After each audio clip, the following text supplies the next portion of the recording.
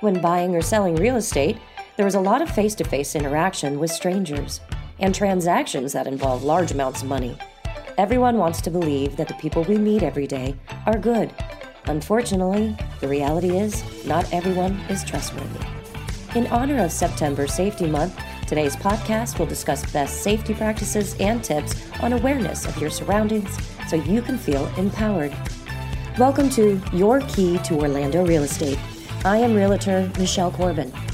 Today we will be speaking with industry expert Andrea Andy Tolbert, going in depth on how you can stay safe during your journey of selling or buying your next home.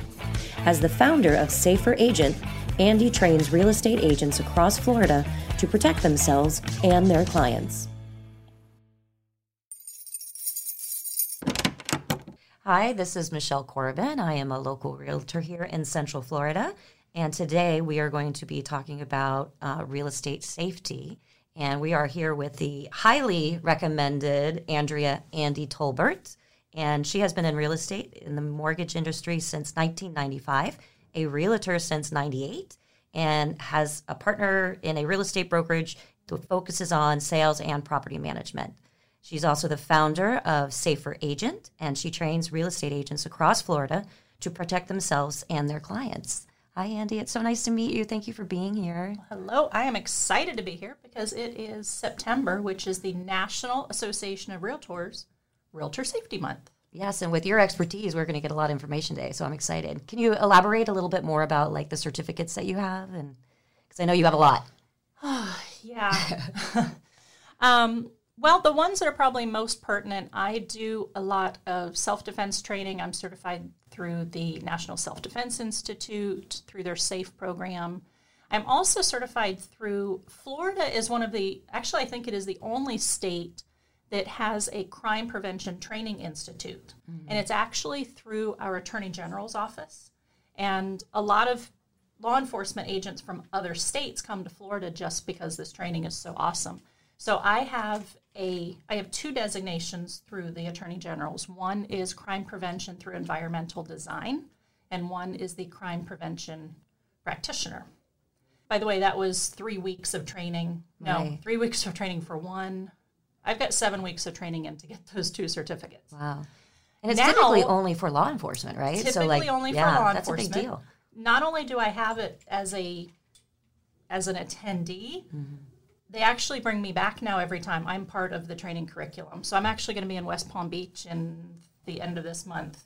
I've been training for them now for about 3 years. That's fantastic. Yeah. So they thought that this realtor safety component was so important to bring out to law enforcement agencies all around the state that it's now part of the training curriculum. That's awesome. Isn't that fun? Yeah, very fun. So my first question I have for you today is, it's definitely evident that you're passionate about safety for both the agents and their clients. And you also actually have your book, Safer Agent, was the #1 seller on Kindle, Amazon Kindle, which is really pretty cool. And you have several self-defense courses and training seminars during the entire month of September here at Aura. Why is it important to educate not only realtors, but their clients on the safety measures and process? I think the biggest thing is the agent and the consumer. So whether you have your house for sale, which obviously there's all types of safety exposures that you're putting mm-hmm. yourself and your family at when you have your house listed, but also if you are the buyer. Right. If I walk into a house and there's a squatter in it and I have mm-hmm. a buyer and her 2 children with me, I've just walked them into a dangerous situation too. Yeah. So I think the biggest thing, it's important for it to be a team effort. Mm-hmm. I can't be responsible for the safety of 5 people who are just walking around zoned out. Yeah. They need to take some responsibility for their safety as well, whether that's inside a house or in a public area, whatever it is. I have ladies, I also teach self-defense classes and firearms classes, and I have ladies all the time that will say to me, I don't need to worry about that stuff. My husband's trained. My husband carries. My husband takes karate. The problem is you have just put your husband in more danger because Correct. Now his whole concern is protecting you instead of protecting what he needs to protect. Right. So he's so worried about you being helpless, he needs to worry about you first before he takes out the threat, if that makes sense. Correct, yeah. Whereas if both of you are trained, then he can just work on addressing the threat that's imminent and not, like, my husband knows he don't need to worry about me. Right. Just go do what you That's need to evident. do. I'm all good back here. Don't worry about me. So I think I read something about that you had an incident where you went to an open house, or not an open house, but a foreclosed home, and were looking into the window and somebody peeked out and saw you. Like, he was inside the house and you were outside. He was inside the house. We got there, and the combination we had been given, it was a foreclosure, and we had been given the combination to get in. My husband and I are investors, too. We buy properties. And we got there, the combo that we had been given didn't work. So Lucky. we said, well, we drove all the way to Daytona. Let's go ahead and look. So my husband went around the left of the house. I went around the right of the house. And you can tell a lot by looking at the outside of a house, too. And as we're walking around, it was one of the older houses that's up on piers. Okay. So the bottom of the window was like right at my eye level. So I put my hands up around my eyes and I'm trying to peek in the window and see what I can see. And we've all done that 100 times. We've all done it, except all of a sudden, boom, there's a face right in front of me looking back out. I screamed. My husband came running back around. Now, it ends up, it was fine. It was just a homeless person trying to get out of the weather. And he started telling us about the neighborhood. But that could have gone really badly. What if the combo had worked and we had walked in on him? Yeah. Even somebody who's nonviolent, if they're asleep or something and you walk in and spook them, there's no way to tell what's going to happen. Yeah. Very scary situation. Yeah. Or what if they had been on drugs or had mental illness or something and attacked us? So that was kind of when we got a little more active in our personal safety. But the other thing, and this is a big, huge lesson, we had been so busy driving into the neighborhood to find that house that we didn't look around. Yeah. Half the houses in the neighborhood were boarded up. So that should have been a sign that maybe we should have been, and that's one of the things I talk about in my classes is the different levels of awareness and where you need to be depending on the situation that you're in.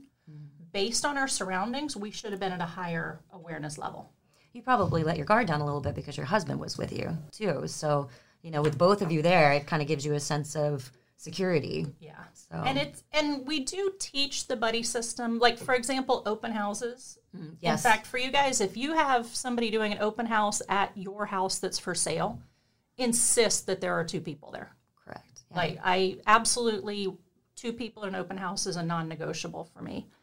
But even the buddy system is not foolproof because there's been cases out there where 2 people were both killed. I mean, it's not foolproof, but it's definitely better. It's definitely better, for sure. Well, my next question would be on agent safety. It includes a litany of areas, such as setting up a safety plan, meeting with clients, holding open houses. What makes realtors different when it comes to client safety? And what is your number one tip to give the clients what to be on the lookout for? So if you're selling or buying your home, what's the biggest tip that your realtors bring to the table on safety? I think this needs to be a discussion on getting your house ready to list. Yeah. Some agents will have this discussion with you, some won't. But if they don't, that's fine. You can still take control of this. And to get the house ready, the obvious ones. Don't leave your wedding ring sitting out on the counter when there's an open house, which, by the way, I have found. I have seen as well. Yes, yeah. I've had to text one of my listings before and told them where I hid their wedding ring because they left it out right on the bathroom counter. Or your Apple Watch on the charger. Yeah. So the obvious ones are valuables. The not so obvious ones are prescription medicines. Non-prescription medicines. There's a reason you can only buy so many allergy drugs in a month, and you have to show ID because it's used to create and formulate other drugs. So somebody could just hit open houses for a day and steal the Sudafed out of everybody's cabinet. And you don't think like that. You don't think that people are out there, I'm going to hit every open house for Sudafed. Oh, I should show you a picture. I went and showed a house the other day, and literally there were 2 bookshelves full of prescription medicines. Oh, wow. The little bottles of prescriptions, 2 full bookshelves of them. I was like, oh. Now, I didn't look at what it was, but it's a little scary about what controlled substances could be there. Right. And you don't think like controlled substances, the codeines or Percocets and things like that, but even like Adderall or your, Vyvanse for ADD, anything like that in your children's rooms or whatnot, they're looking for it. Yep. Prescriptions, paperwork. Oh, wow. Especially like around tax time. You've just gotten your W-2s in the mail, maybe paycheck stubs laying out on the kitchen table. And a thief doesn't even need to take the paper. Right. All they need to do is, while you got your back turned, pull their phone out, take a quick picture, and they have all the data they need for identity theft. My office is off limits. That would be ridiculous, how much information they could get. Well, not only that, I've seen people that leave their mortgage statement open on the dining room table. Yeah. Now I know exactly how much you owe on the house, and I know that you're 3 months behind. Yeah. As that an makes agent, a big difference. Yeah. That might put me in a different negotiating position. So as a homeowner that's trying to sell your house, put all that stuff away. But the other thing that you might not think about is your kids' pictures on the wall. So if you have a picture on the wall that shows little Susie goes to ABC Gymnastics, right, that puts little Susie at risk, because a predator now could maybe show up to ABC Gymnastics and say, oh, hey, Susie, your mom told me to come pick you up. She got tied up at her golf game. Right. And we know that you golf because you got golf trophies all over your house. So a predator can really put together a story based on just what they find in your house. So 2 things. 1, take all that stuff down so that a predator can't use it against you. But the second is, we always recommend you take all that stuff down to depersonalize the house. Absolutely. Because we want the potential buyer to walk in and say, I could see myself living here. Mm-hmm. And if you have too much personal stuff, then they go, oh, this is somebody else's house. I could never live here. Right, yeah.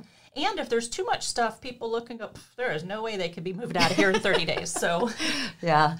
One of the things I always find interesting is that a lot of families have their children's names on the walls or on their backpacks and things like that. So you're not thinking that predators are coming in and looking all of your photos and whatnot, but that's where they're getting the names from of the children, and they can show up at the dance studio, and so it's very scary. You've got to be prepared.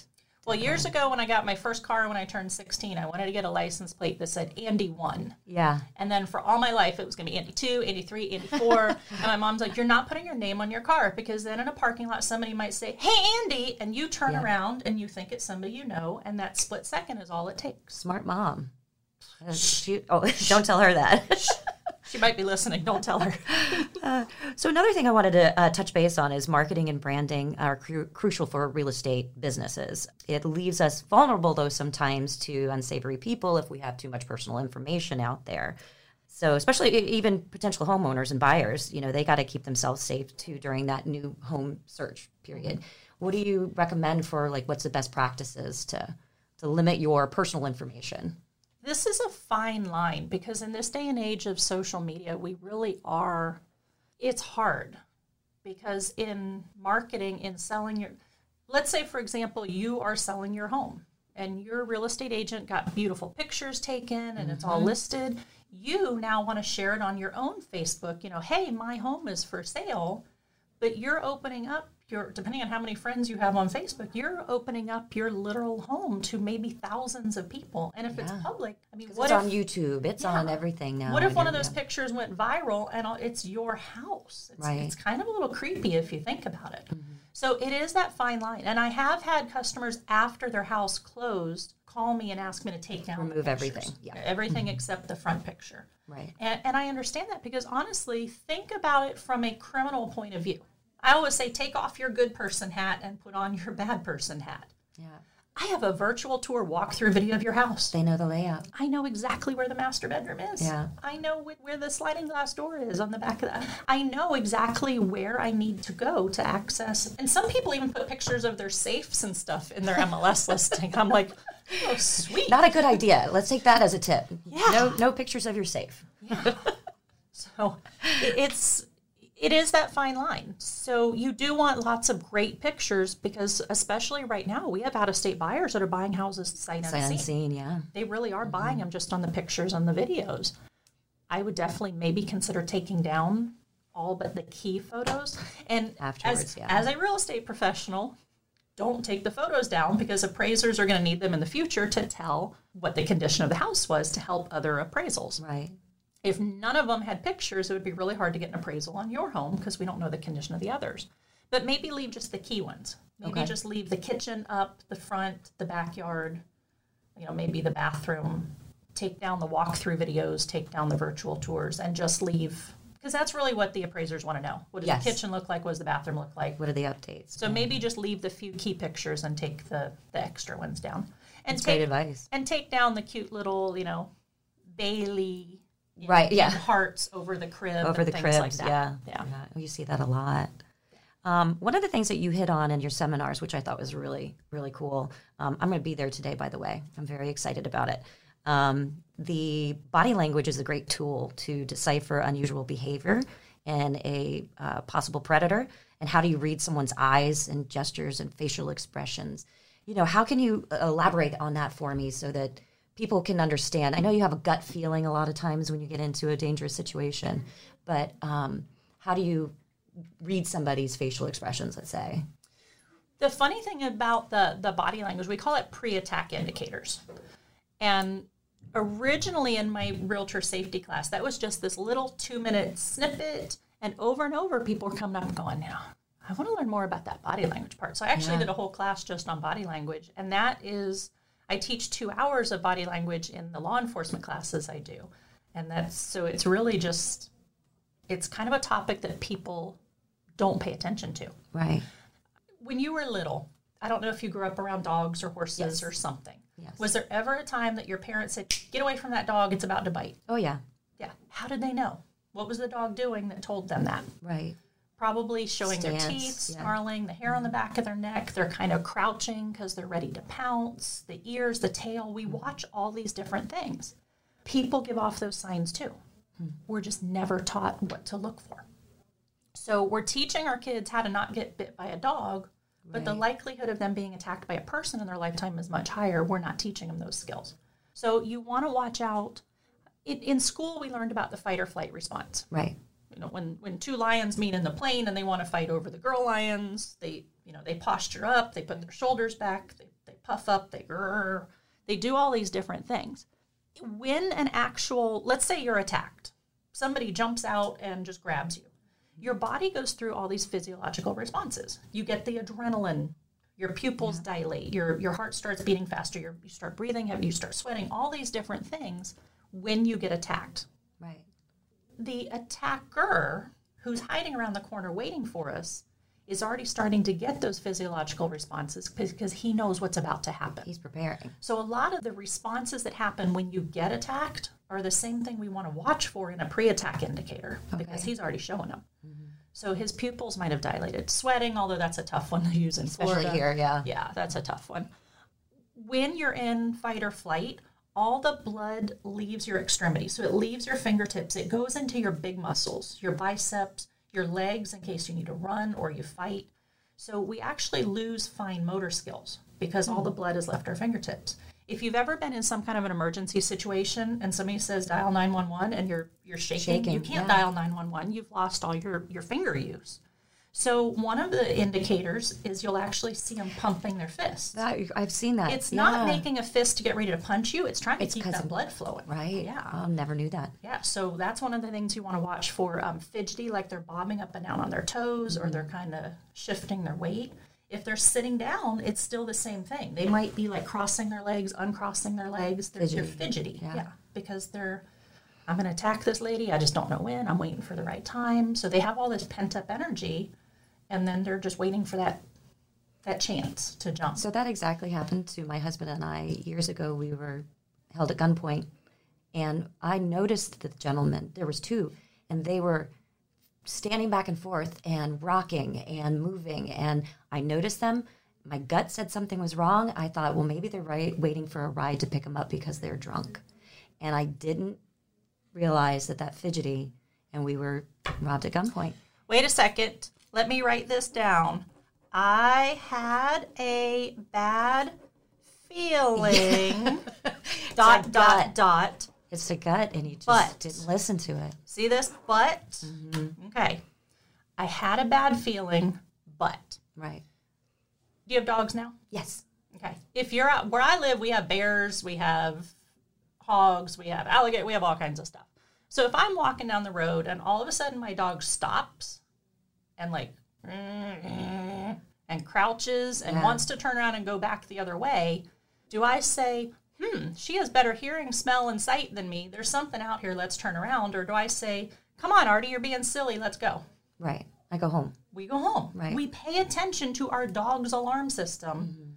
But when our own alarm system goes off, we say, oh, I'm sure it's nothing. I'm just overreacting. I don't want to make a scene. I don't want to ask too many questions. I don't want to jeopardize my commission. Right. It's always... Or you don't want to be rude. Yeah, That's a big thing that as a woman, you're especially raised as a woman, yes. as don't be rude. Yes. Don't get and them offended. And asking questions can be seen as rude. Correct, yeah. Why are you drilling me? Right.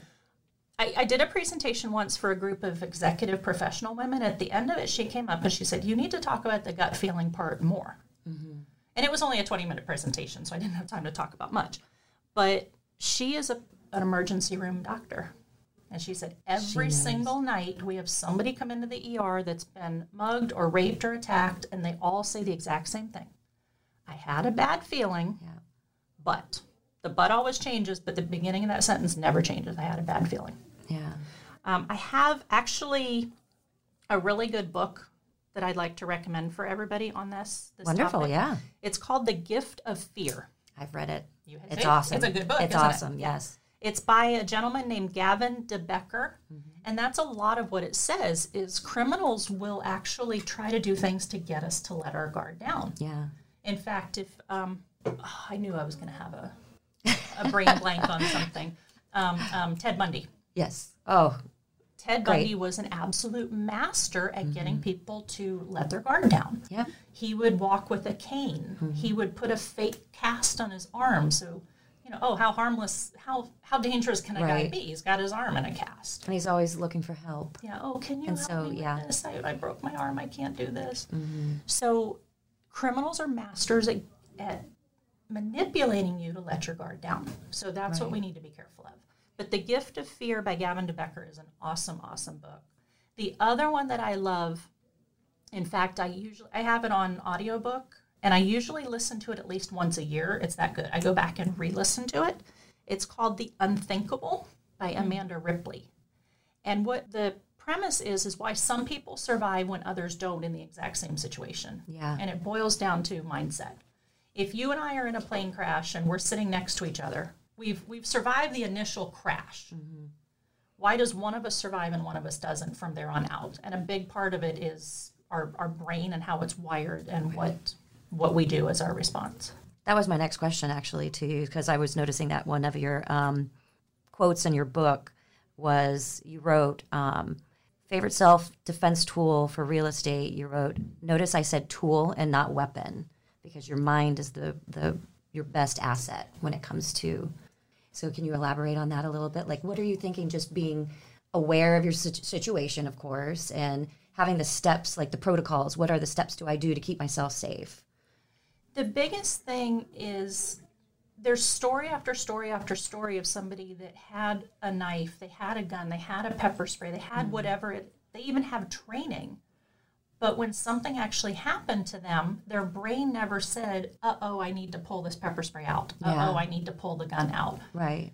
Their brain froze. Yeah. I could have nothing on me, no knife, no gun, no pepper spray. But if my brain says, uh-oh, I'm in trouble, I'm going to start looking around for something I can use as a tool. I can use this pen. Hey, do any of you guys carry these big old steel cups? I do. 30 I have one right here. Stainless steel cups. Could this be a weapon? Yeah. If I cock somebody upside the head with this, do you think they would know that it happened? Yeah. Could I throw it at them?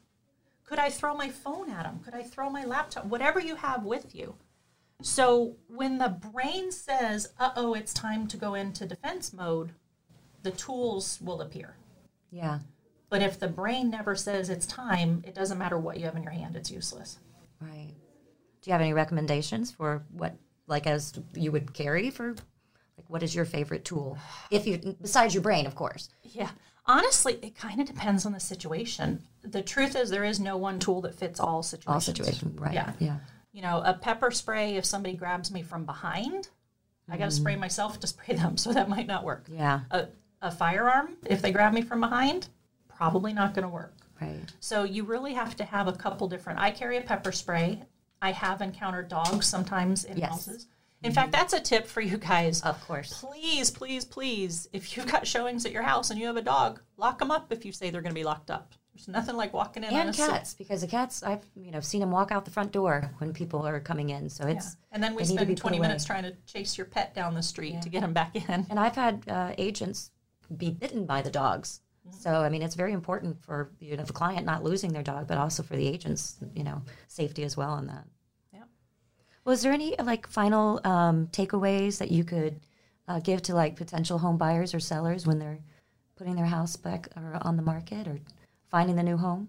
I think the biggest thing is just in general, pay attention. Yeah. Pay attention to people and pay attention to your surroundings.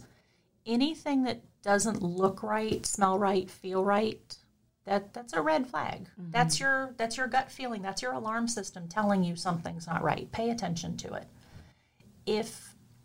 Look for things that are out of place. I like to say if everybody's calm and one person is agitated, that's the one you watch. Yeah. If everybody's agitated and one person is overly calm, that's the one you watch. You want to look for things that just don't fit the pattern, and that's where you pay attention. If you come home and you find your back window unlocked and you're like, oh man, I could have sworn I locked that before we left. Yeah, you probably did. So don't we must have just left it.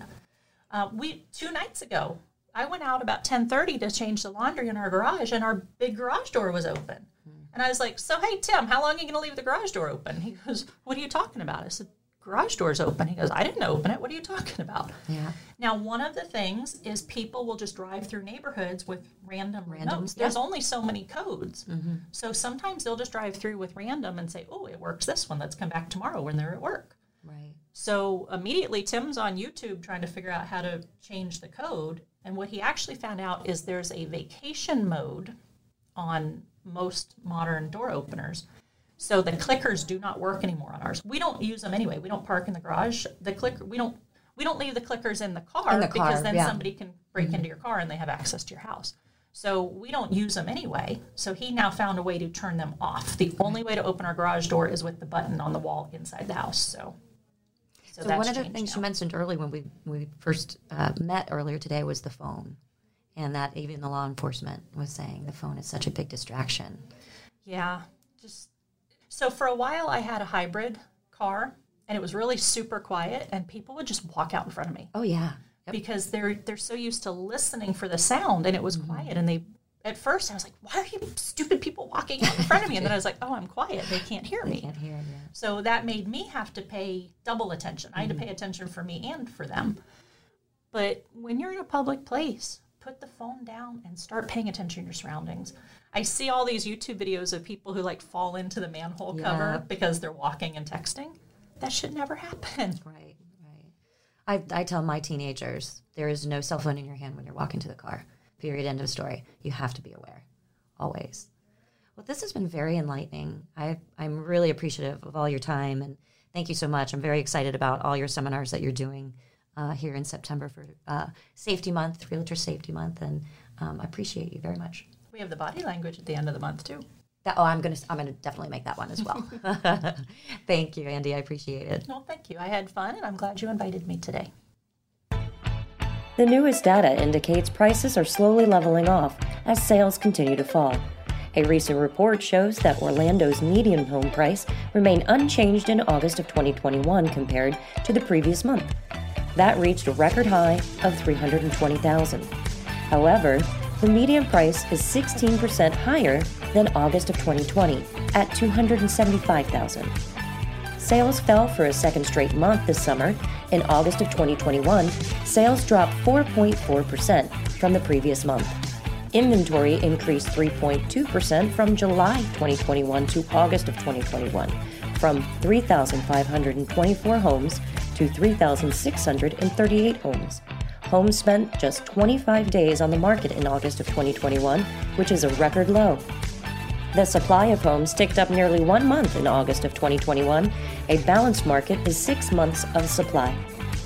The latest report states that Aura members sold 3,999 homes in August of 2021, a decrease of 4.4% from the 4,183 homes sold in July of 2021. Sales were still 13% higher than August of 2020. As we continue to experience changes in the Orlando housing market, it is important for home buyers and sellers to stay informed and use a realtor for their home needs.